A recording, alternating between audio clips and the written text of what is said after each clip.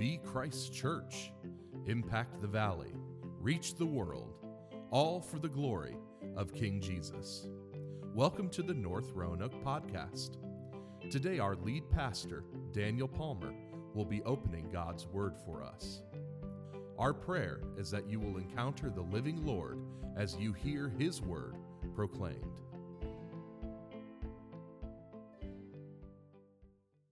We're going to continue in the book of Acts. We're in Acts chapter 5. So if you've got your copy of God's Word, and I sure hope that you do, if you would turn or scroll to Acts chapter 5, beginning in verse 1, we'll continue down through verse 11. And I've titled this sermon, Sin in the Camp. Sin in the Camp. God's people are surging, it seems. They're growing, they're flourishing. When we were here 2 weeks ago, the Spirit of God was indwelling them. They were being filled with the Spirit, and great things are happening. People are coming to saving faith. Miracles are happening. All sorts of good stuff. They're being motivated and compelled to be generous with one another as Jesus was generous to them. That's exhibited by the radical giving of Barnabas. And so all this good stuff is happening. And then today, as we'll see in a moment, things go a little sideways. But before we get there, I want to remind you of a story in the Old Testament. You recall the book of Joshua, where the people of Israel are battling their way into the Promised Land. You remember the first city that they encounter that they're supposed to take is the city of Jericho. And do you remember how they took the city of Jericho? It's just go walk around the wall, right, for 7 days and blow some trumpets. Just obey God and the walls are going to fall. And what did they do? They obeyed God and the walls fell. And there was just one little caveat that God had about the taking of Jericho. Do you remember what it was? Don't take stuff. The silver and gold is for God, and everything else is devoted to destruction. Just leave it there. It's not for you. We don't want the idols. We don't want the pretty cloaks. We don't want any of that stuff. Just trust God to provide for you. Just that's the only rule. Just don't take stuff. But there was a guy named Achan. He took some stuff. He took some silver and some gold, and he also found a nice little tunic, right? And he's like, I'm going to grab that tunic as well. He took them. Nobody knew, and he hid them. It didn't seem to be a problem, right? Nobody knew, nobody cared. Didn't seem to be a problem until the next battle that the Israelites had to fight. They were supposed to go up against the puny little city of Ai. They were like, man, Joshua, we don't need very many people to take Ai. Let's just take 3,000 guys. We'll be good. And you know what happened? They took their 3,000 guys and they got their tails whooped.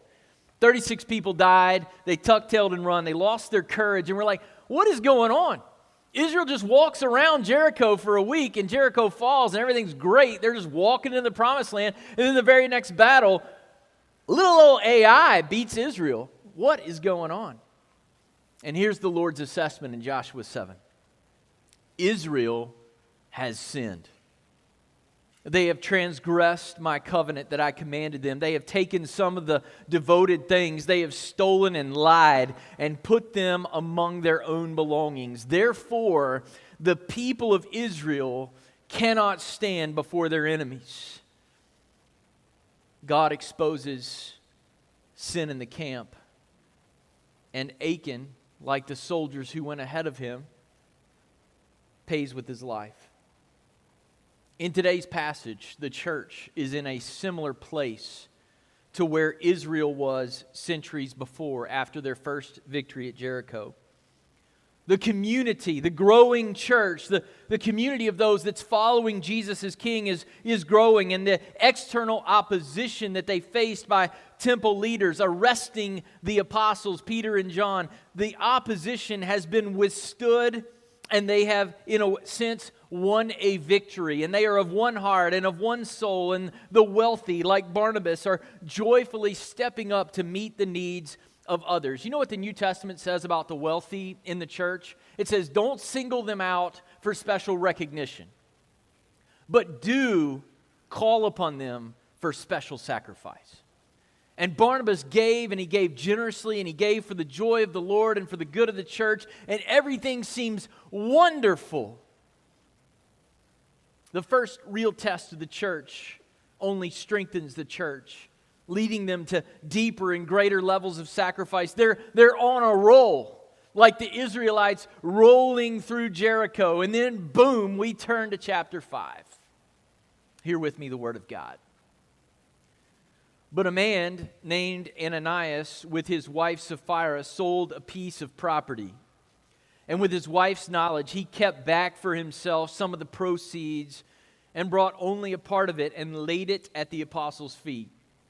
But Peter said, Ananias, why has Satan filled your heart to lie to the Holy Spirit and to keep back for yourself part of the proceeds of the land? While it remained unsold, did it not remain your own? And after it was sold, was it not at your disposal? Why is it that you have contrived this deed in your heart? You've not lied to man, but to God. When Ananias heard these words, he fell down and breathed his last. And great fear came upon all who heard of it. The young men rose and wrapped him up and carried him out and buried him. After an interval of about 3 hours, his wife came in, not knowing what had happened, and Peter said to her, tell me whether you sold the land for so much. And she said, yes, for so much. But Peter said to her, how is it that you've agreed together to test the Spirit of the Lord? Behold, the feet of those who have buried your husband are at the door, and they will carry you out. Immediately, she fell down and breathed. She fell down at his feet and breathed her last. When the young men came in and found her dead, and they carried her out and buried her beside, her husband. And great fear came upon the whole church and upon all who heard these things. Let's pray. God, what a sobering text of Scripture. God, I pray we would feel the weight of this text. God, that we would be reminded of your holiness. And that we would recognize the connection between the purity of your church and the power that you desire for your church to have. And God, help me to be faithful in explaining your word and representing you this day. I need your assistance to navigate this text with both grace and truth and love. God, help me in that, I pray. For your glory and your name's sake. Amen. This is a tough passage. It's not a passage that, if you preach topically, you would necessarily ever hit upon. But we work our way through books of the Bible, and this is God's Word. And what this passage tells me before I even get to the notes, the manuscript, is this: the God of the Old Testament and the God of the New Testament are the same God. God is holy.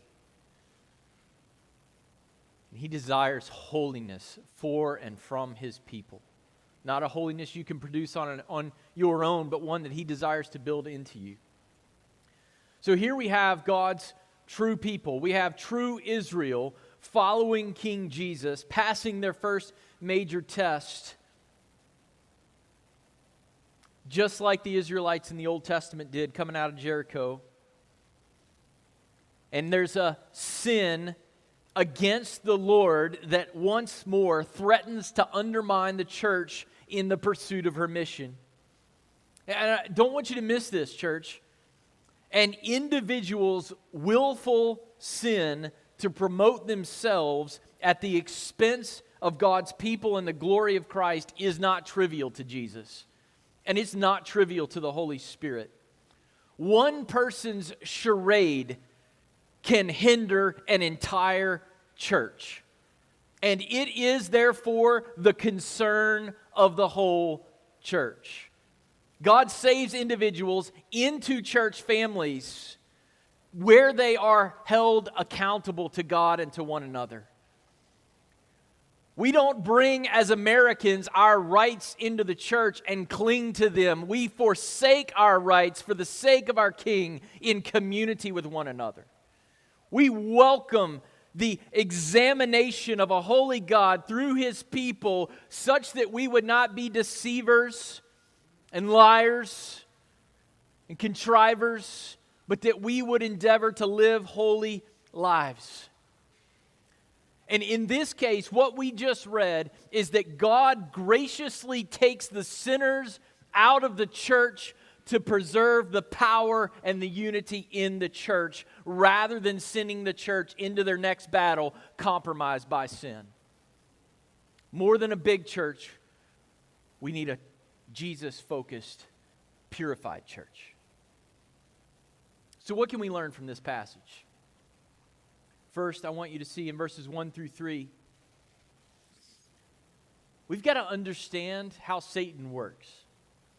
He's already worked from the outside, threatening the apostles, Peter and John, leading them to be assaulted and arrested by the temple leadership. So we know that he works on the outside, but I think we've underestimated the degree to which Satan desires to work on the inside.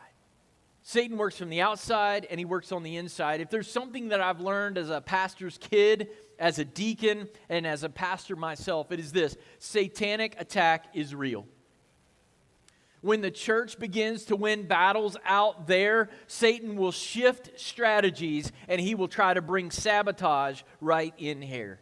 Now, Satan is not God. He is not omnipresent. He can't be all places at all times, but he's got demons as well doing his bidding. But in this case, of all the places that Satan could be in the world, the church is growing, it's expanding, the Spirit is filling them, they're being generous. And of all the places Satan could be, maybe perpetuating a murder somewhere or somebody stealing something somewhere randomly, where is he? He's in the one place in the whole world where there's a community that is growing and following King Jesus. He shows up and he fills the heart of a member of the church of God.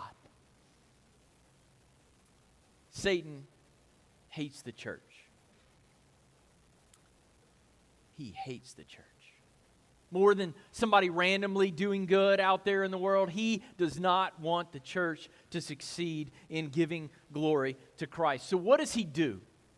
What does this deceiver do? He comes into the church and he tries to take us out by leading us to make the church about us. That's the work of Satan.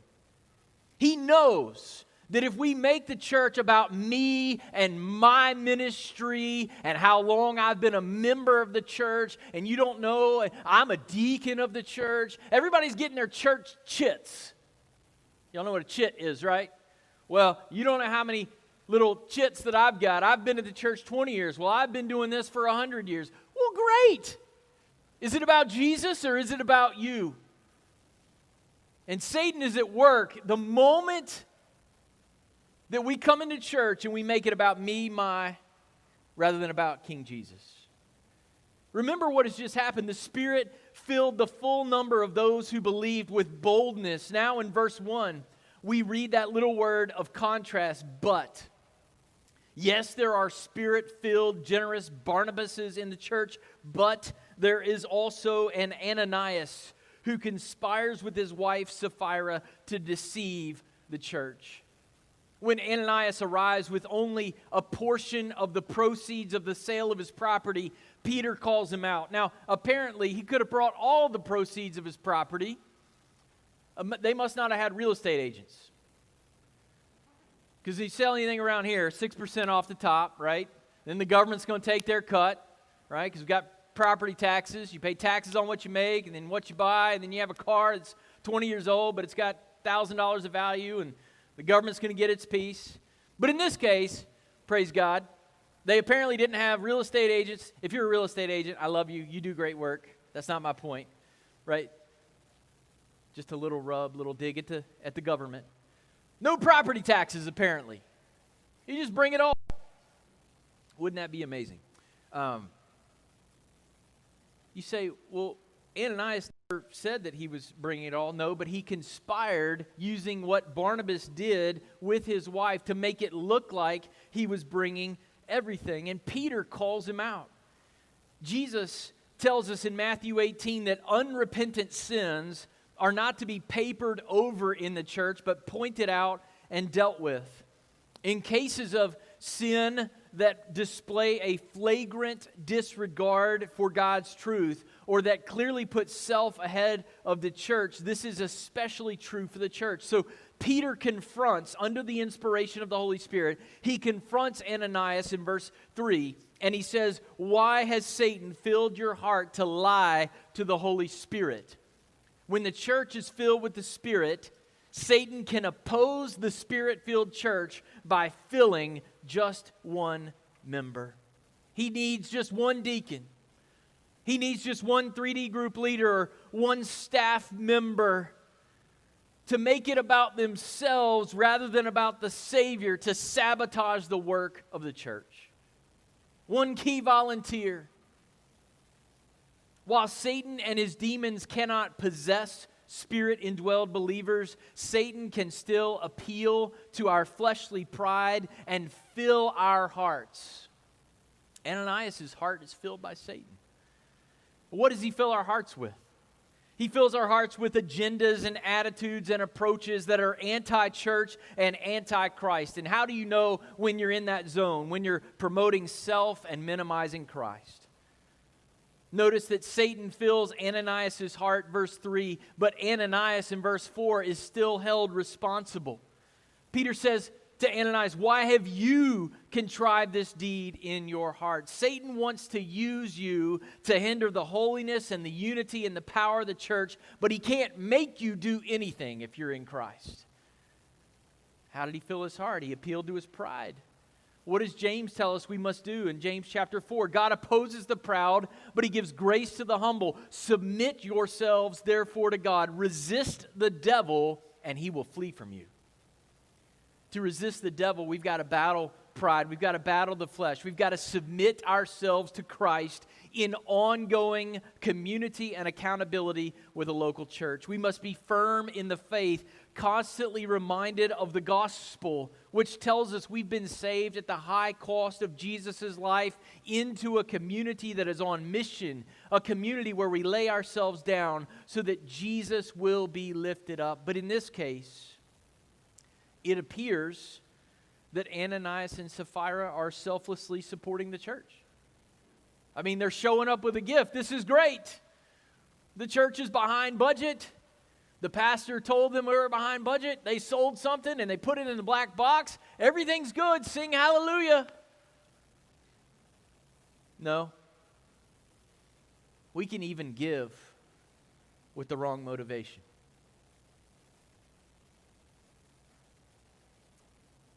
Satan's a sneaky little devil.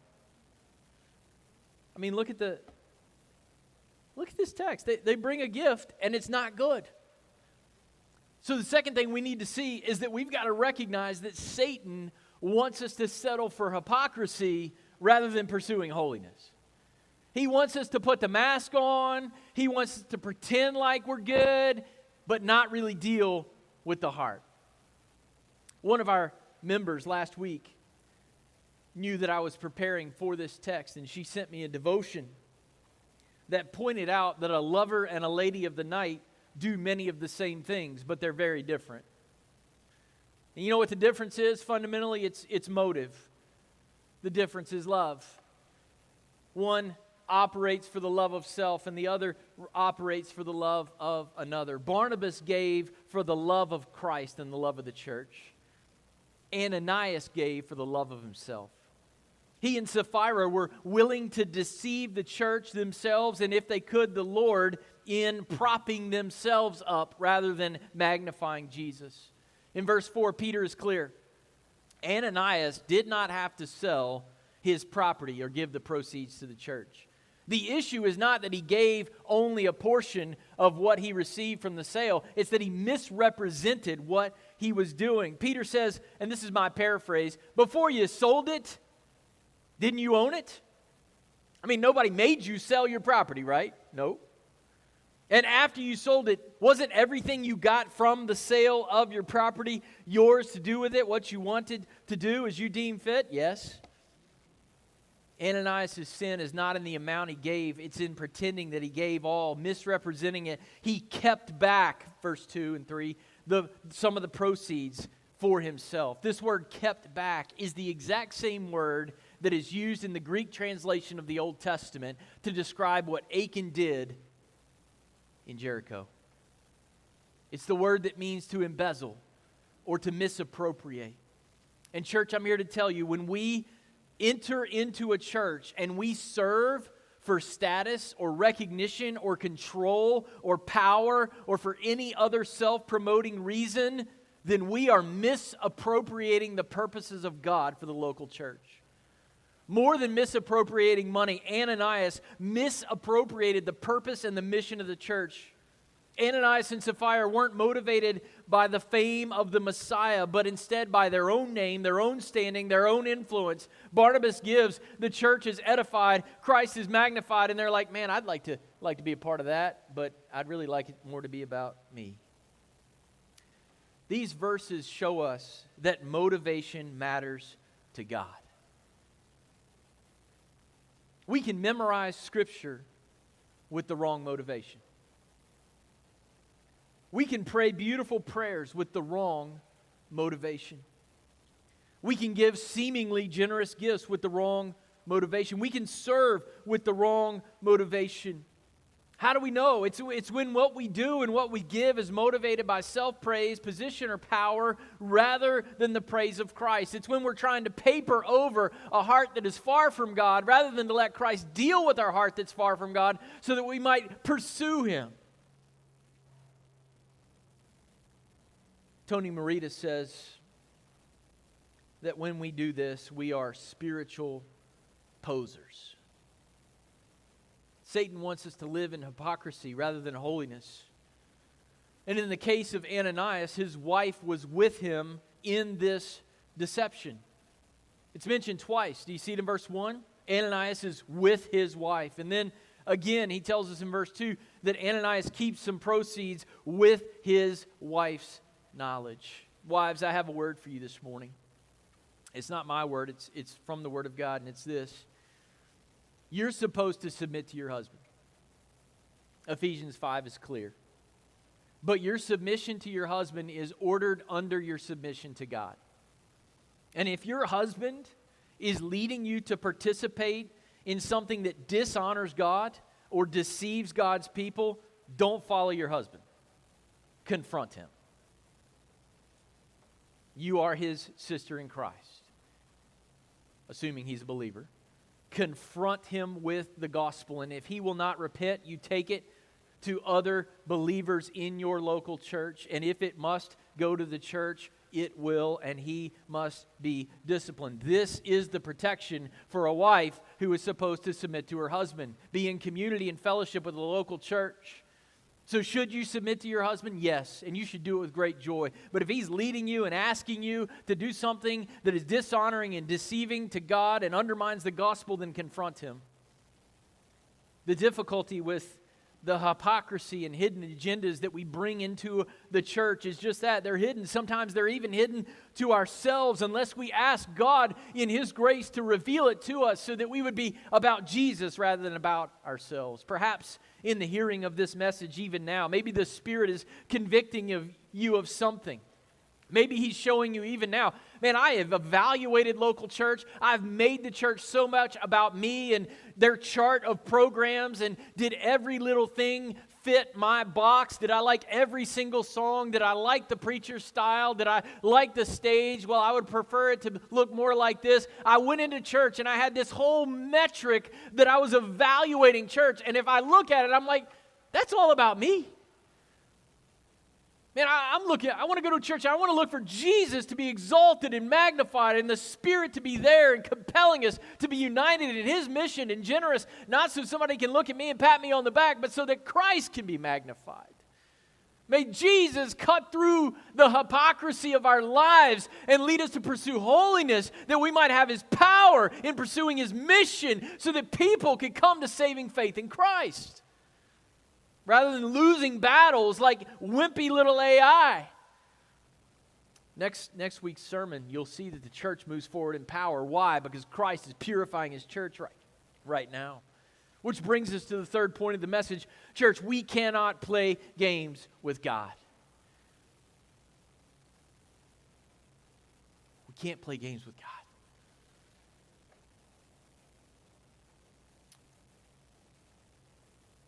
I don't know what I can say or do to make us feel this reality other than just say, look at the text. People fall dead at the feet of the apostles.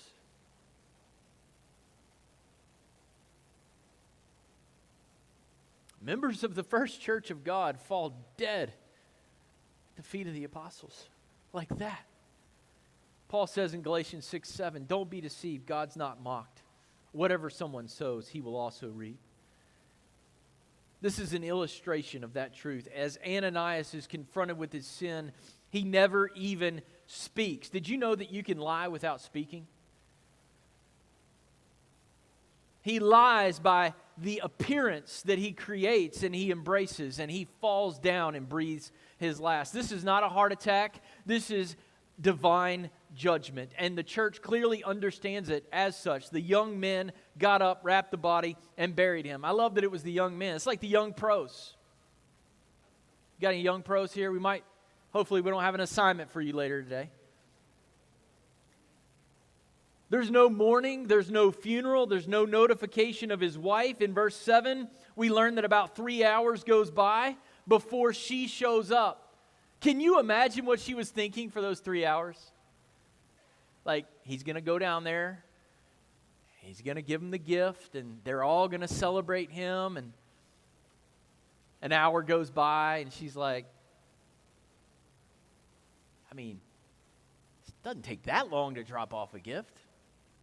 I understand they're a little excited, but where is he? Another hour goes by. Are they throwing him a party? And if they are, why didn't they ask me to the party? And minutes give way to hours, and hours add up to multiple hours, and it's about 3 hours, and finally she goes to the apostles, and I don't know what she was thinking because the text doesn't tell us, but I'm beginning to think, and in between hour 2 and hour 3, she's starting to go, who is this God that I conspired against? What's going on? Verse 7 tells us she's clueless about what has happened with her husband. Verse 8, Peter says, is this how much you sold your land for? It's an opportunity to repent. She is confronted with the facts. She's got a chance to say, no, it's not. God, forgive me. But instead, she doubles down on the deception. And in verse 9, Peter announces the death of her husband by pointing to the feet of those who had buried Ananias. And in verse 10, she falls down at the same feet where her sham, self-serving gift had been offered hours earlier. And like her husband, she breathed her last. The last thing she knows before she is judged by God is that her husband had been judged by God, and then her body is buried right beside him. Everything about their gift, think about this, church, everything about their gift on the outside looked like Barnabas's gift. It looked the same. On the outside, it looked the same. But on the inside, it looked very different. And they paid with their lives. Why? Because the mission of the church in magnifying Jesus must not be held captive by the misplaced priorities and the manipulation of the church's members. God is more interested in the local church fulfilling her mission and magnifying His Son than He is in an individual member hanging out and being manipulative and deceptive and undermining the power of God among the people of God. Hypocrisy is an offense to the holiness of God. Making church about us, our agenda, our past service, our name, what we bring to the table, it offends a holy God to whom we owe all that we have and all that we are. Do you believe that? Verse 9. Ananias and Sapphira agreed together to test the Spirit of the Lord. The Spirit of God saves us. He indwells us. He's among us. And when we lie to the church, we are lying to the Holy Spirit, verse 3. And to lie to the Holy Spirit is to lie to God. Do you see that, verse 5? So this is a quick pastoral sidebar, but if your friend who's a Jehovah's Witness says, well, I don't understand how there's 3 in 1 and how the Holy Spirit is God and the Father is God and Jesus is God, that's not possible. Well, just pull out your Bible and say, Verse 3, they lied to the Holy Spirit. Verse 5, they lied to God. What is Peter saying? The Holy Spirit is God. I can't explain it entirely how it works, but the Holy Spirit is God, and God is one. And to play games with the church is to play games with God. As Peterson writes, when Ananias lied to Peter and the church, it was a sin against the Spirit who creates and fills and sustains the church. Here's the lesson for us today. God will bury us before He lets us compromise His mission, His church, or His name. Deceitful hypocrisy in the church will run headlong into the dangerous holiness of God. You say, well, that's pretty discouraging. Well, I've got something encouraging. On the other hand, the church will have power for the mission when we refuse to compromise on God's holiness and we pursue Him with great abandon. You know what the name Ananias means? I didn't until I researched it this past week. The name Ananias means Yahweh is gracious. That's interesting. Because when I read this passage, you're like, where's the grace of God in verses 1 through 11? You know what happened here? Ananias presumed upon God's grace. He presumed upon the meaning of his own name. He took God's grace for granted, and it caused him to take God lightly. He made God's grace about him rather than about the glory of Jesus. He wasn't just greedy, he was arrogant. And he was willing to lie about his giving to be seen as a leader. He thought, I've trusted Jesus, so it's okay. That sort of disregard for Jesus opened the door for Satan to fill his heart and to lie to the Holy Spirit, and God killed him. And you say, where's the grace in that? Well, let's go back to Joshua chapter 7. What happened? 36 men lost their lives because of the sin of Achan. They went into the second battle not knowing about the sin that was in the camp, and it hurt everybody. But in this case, in the new covenant, God says, I'm just going to take them out before they go into the next battle. That's the grace of God, preserving the rest of His people to not be compromised in the mission. So let that be a warning to any of us who would sign up to lead and say, I'm going to be a tither, I'm going to be a giver, I'm going to be a deacon. Which it says in our Constitution, deacons will give a minimum of a tithe of their income. Don't sign up to be a deacon and lie to the Holy Spirit and lie to the church about what you're doing, because it will devalue, it will compromise the power of the church in the pursuit of the gospel. And you're putting yourself at risk. You're putting a target on your back. You're saying, I'm telling my pastor and my church, I've been ordained by the church, or I've been set apart by the church, but I'm not doing anything with my income for the church. That I couldn't get a more clear application of the text than that. Don't do that. If you're doing that, resign before you die. To intentionally misrepresent ourselves to the church is to lie to God. When we use the church for our ministry and have little regard for corporate worship, we are in the danger zone. When we grumble and complain privately While we're leading publicly and smiling and saying we're supportive and okay, we are in the danger zone. When the church is a platform for self rather than a people who we love, we are in the danger zone.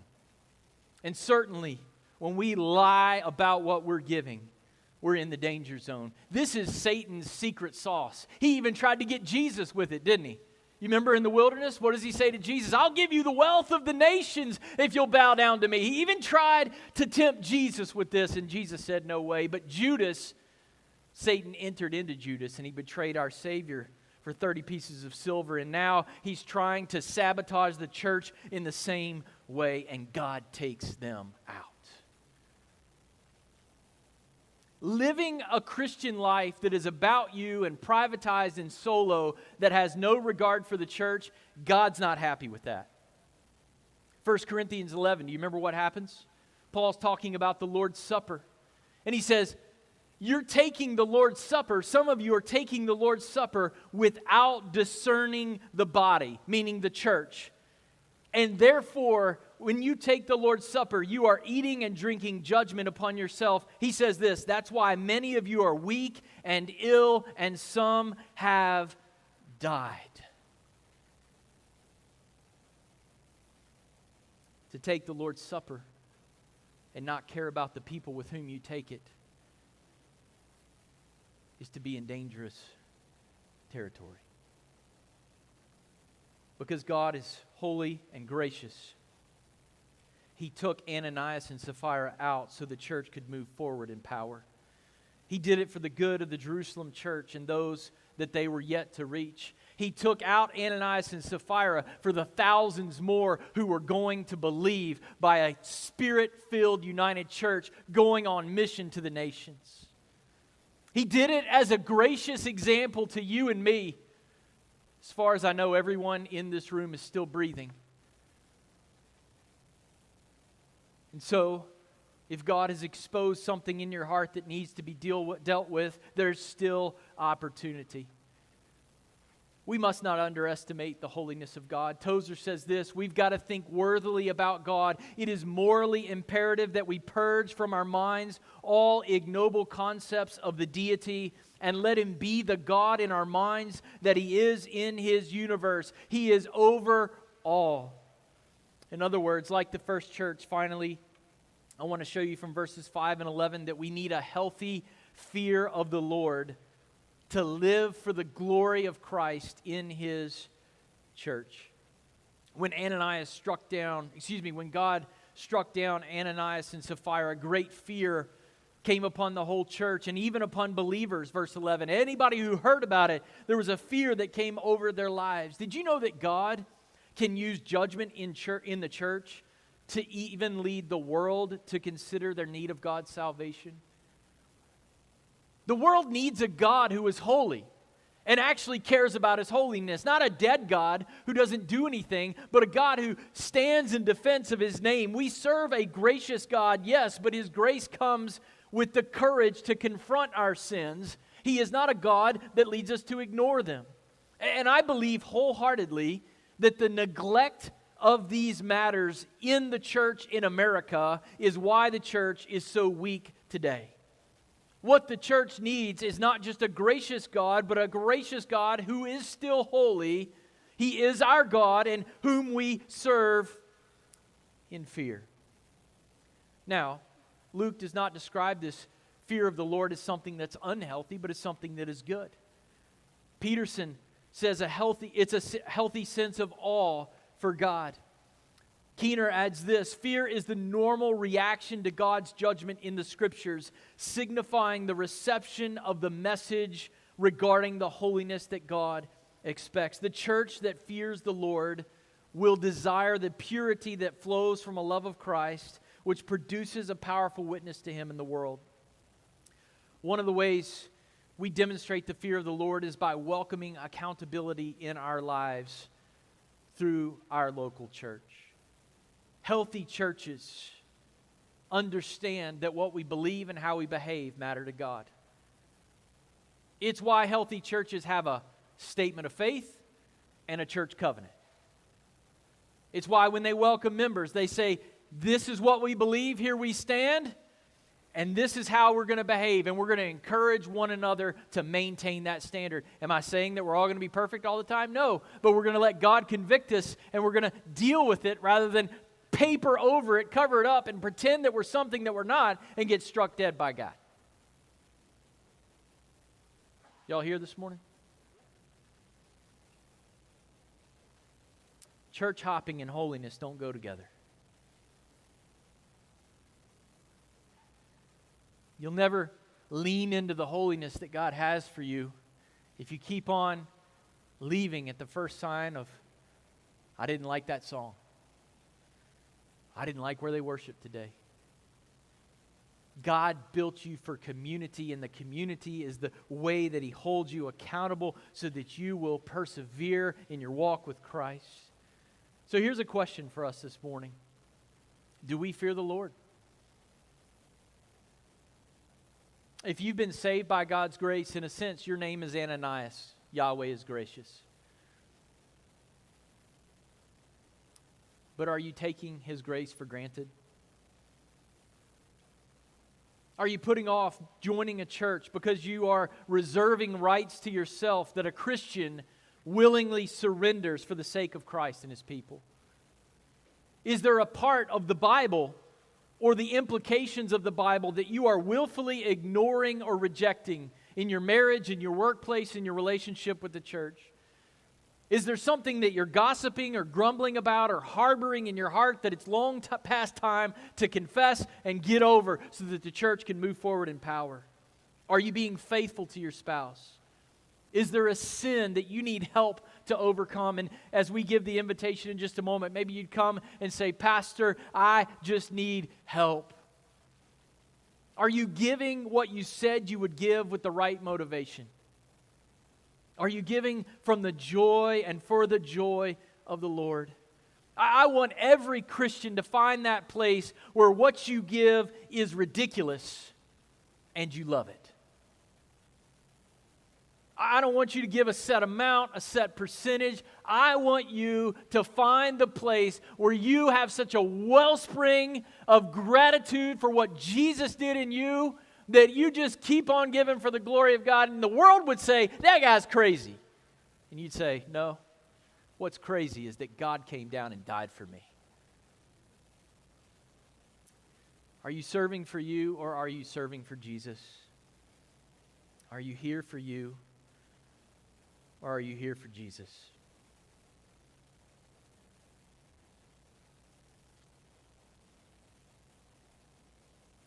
The gospel tells us that God became sin, that Christ became sin, so that our sin could be removed and forgiven, which means we don't have to be hypocrites.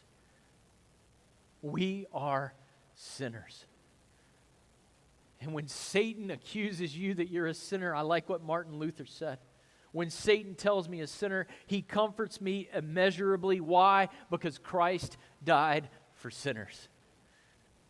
So whatever it is that God has confronted you with this morning, I pray that you would reclaim the gracious gospel of Christ, that you would be freed from wanting to lie, steal, or deceive, that the gospel would make you honest and generous, that it would set your mind not on the glory that you can get out of the church right now, but the glory that will be revealed when Christ comes. My prayer for us as our worship team comes is this: God, would you strike us with a vision of your holiness that arrests and captivates our hearts and makes us eager to confess our sin, to flee from our hypocrisy, that your word, God, might go forth in power, that your Son might be magnified, and that we would be bold in preaching the gospel, that many more might be saved. Yahweh, would you be gracious? Wherever you are, whatever you need to do, I beg you not to leave the way you came. God in heaven, this is not an easy text to preach. Neither is it an easy text to live and to be confronted by. God, thank you that you are gracious. Thank you that we still have breath in our lungs. Forgive us where we failed you. And God, give us the liberty and the joy to live for Christ. We ask it in Jesus' name. Amen. Thank you for listening to the North Roanoke Podcast. You can connect with us at northroanoke.org or download our app in your device's app store. Just search for North Roanoke. We hope to meet you soon.